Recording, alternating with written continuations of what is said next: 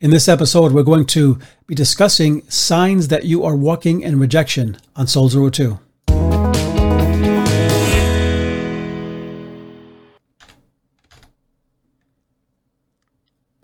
And welcome to Soul Zero 2. This is the podcast that's putting the oxygen back into the Christian life, one soul at a time.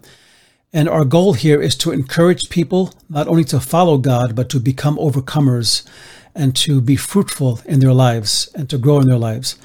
And we started a series called Overcoming a Rejection Mindset, because a rejection mindset is different from just being rejected, in that sometimes we're rejected, but we don't know how to handle it. So we either deny it, or we run away from it, or we hide it, or we somehow suppress it so that it becomes toxic in our spirits and we never really grow.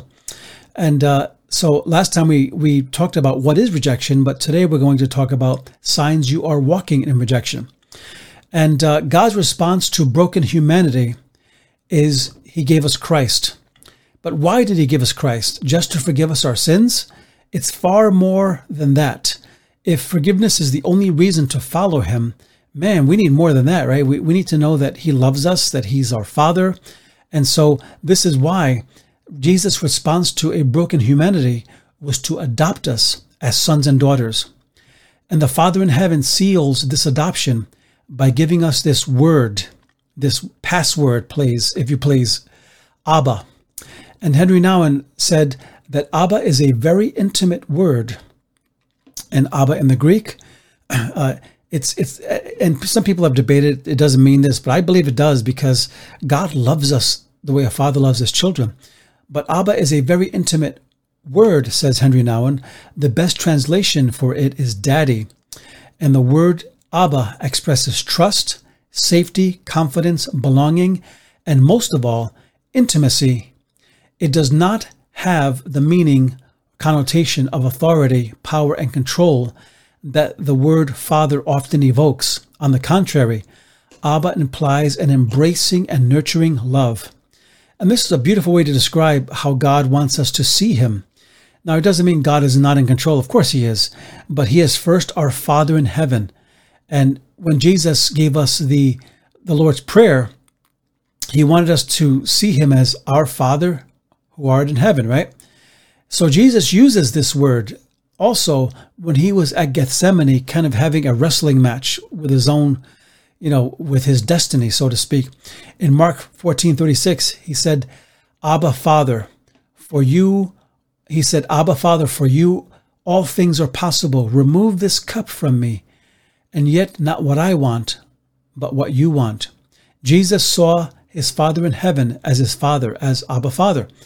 And so God has impregnated this word in our hearts and our very nature, that there's something in us that needs Father, that needs to be nurtured, that needs to know that someone loves me, that someone cares. And in fact, Galatians 4:6 says, and because you are children, God has sent the Spirit of His Son into our hearts, crying, Abba, Father. There's something in all of us that needs to be loved and to be loved. And that need is satisfied and found in God. So Paul shares God's promise of adoption in Romans 8:15. But then he experiences what feels like the very opposite in his experience. He realizes in Galatians, hey, God is my Father in all this, and this is beautiful. But if you look at Paul's trajectory, his life, he went through major rejection. He went through persecution.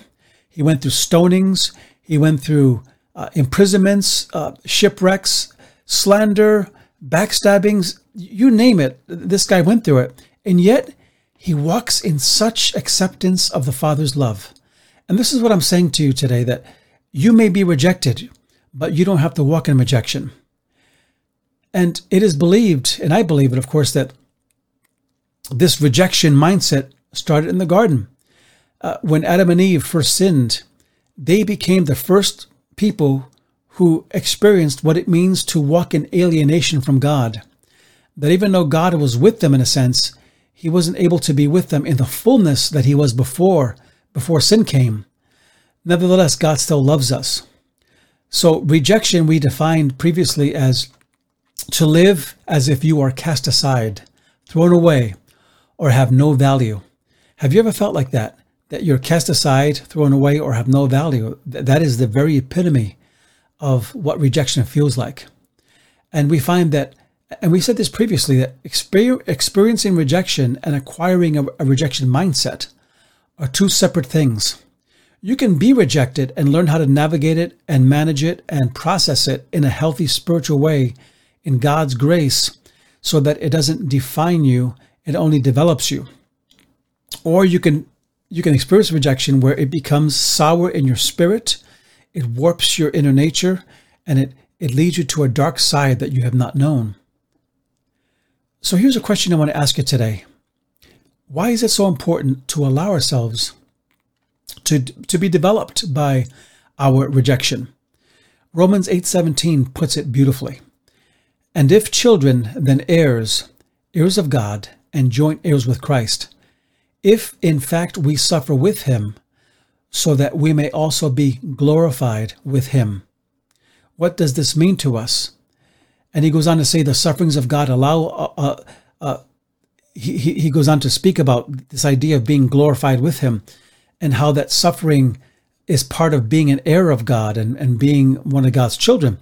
The sufferings that God allows in your life and in my life are the schooling that is making us fit to receive our inheritance by transforming us from children to heirs, from immature orphans to heirs.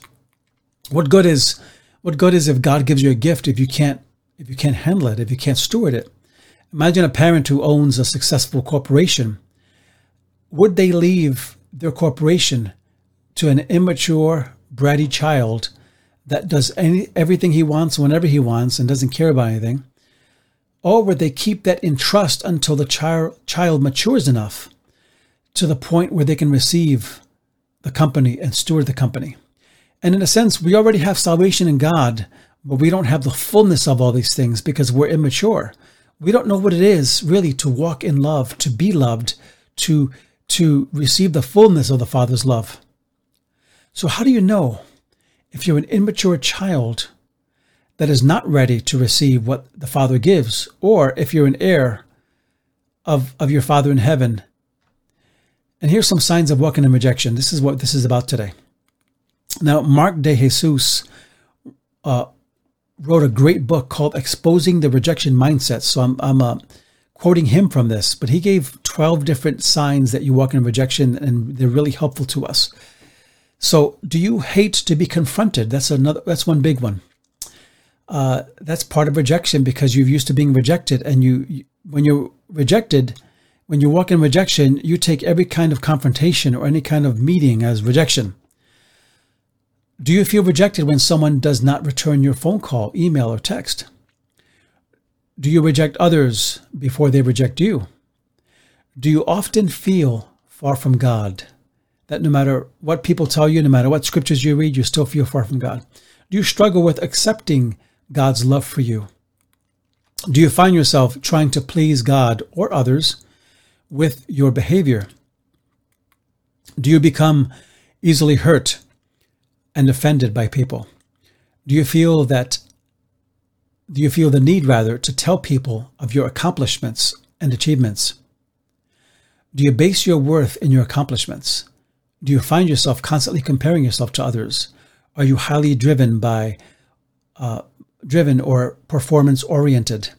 Do you have a relationship drama, a lot of relationship drama in your life? Does it seem to follow you?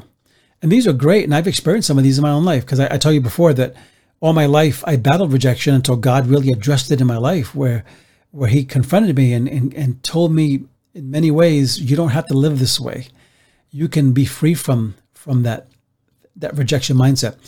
And so when we carry rejection, it comes with scars, many scars, like excessive neediness, or maybe we have emotional issues like anger or envy or jealousy or hatred or competition.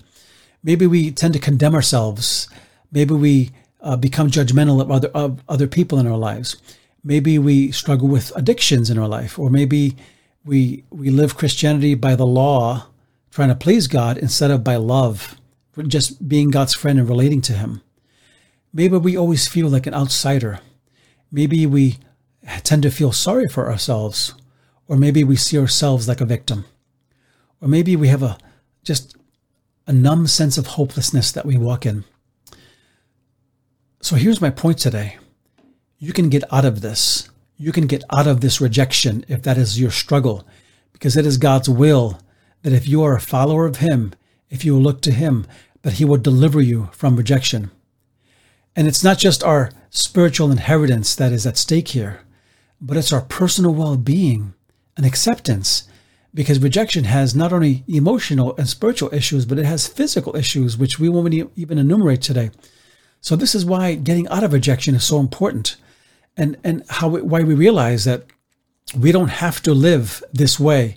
We don't have to live in fear of being rejected, because rejection will come one way or another. We must learn how to navigate it and process it through God's grace. So we were created with the need to be loved and accepted. And if we don't fulfill that need in the right way, we're going to fulfill that need in a wrong way. And that's why we need to be accepted in God and loved in God. And we know that in God, there are so many ways that we as people can feel rejected. We can even feel rejected by God when you think about it. We can feel to a point where this God who once loved us, all of a sudden we feel like maybe He's not my friend anymore. Maybe He's my enemy. And that is never God's will. But in this terrific book by Tricia and Jack Frost, they gave a chart, and it's about walking out of rejection, but about becoming a son and a daughter. They gave a chart that I want to read a few of these to you, just to talk about the difference between someone who walks in rejection and someone who doesn't. First of all, the way they see God is unique. The one who doesn't walk in rejection sees God as a loving father, but the one who does walk in rejection sees God as a master. What about how they view dependency? The one who doesn't walk in rejection is dependent on God and not afraid to depend on others. The one who walks in rejection is extremely independent and self-reliant. What is their theology like? Their belief in God. What is that like? They live by the law of love. Those who don't walk in rejection, those who do walk in rejection, live by love of the law, by just following all the rules, right? What about how they view security? People who walk in rejection view security this way. They're insecure, they lack peace. But those who don't have rejection as their mindset, they're able to rest in God knowing that He loves them no matter what. How do they view the need for approval? Well, when someone is not rejected, when they walk in God's acceptance, they're totally accepted by God and loved and justified by Him. Even if they fail, they know He's going to pick them up and help them. But those who walk in rejection, they strive for praise and approval and acceptance of other people. And again, Jack Frost was a great spiritual father to many, many people, and just wrote great stuff on this subject. And what about their motive for serving, serving others and helping the broken of the world? Well, if someone walks in rejection, then to them it's just a personal achievement and they want to impress God and others. But if they don't walk in rejection, they do this out of love for God and love for humanity. What about the Christian disciplines, prayer, reading the Bible, and just fasting, things like that? Well, if people walk in rejection, then it's just this cold duty that they have to do to earn God's love somehow.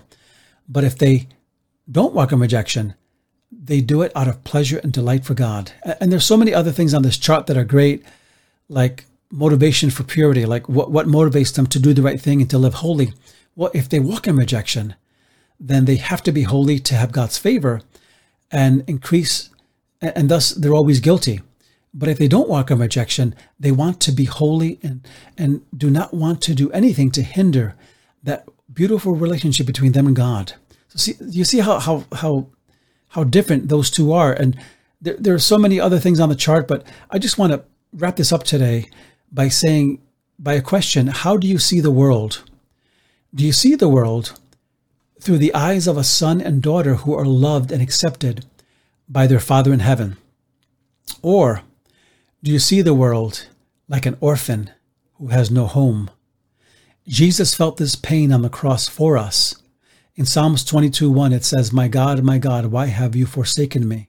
Why are you so far from helping me from the words of my groaning? Why did God do that? Why did God suffer?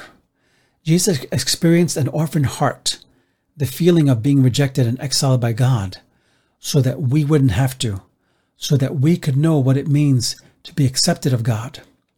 And we find that in the scriptures and in the Bible, God is always reaching to us. He's always looking for us and trying to get us to follow him, not out of some sense of moral correction.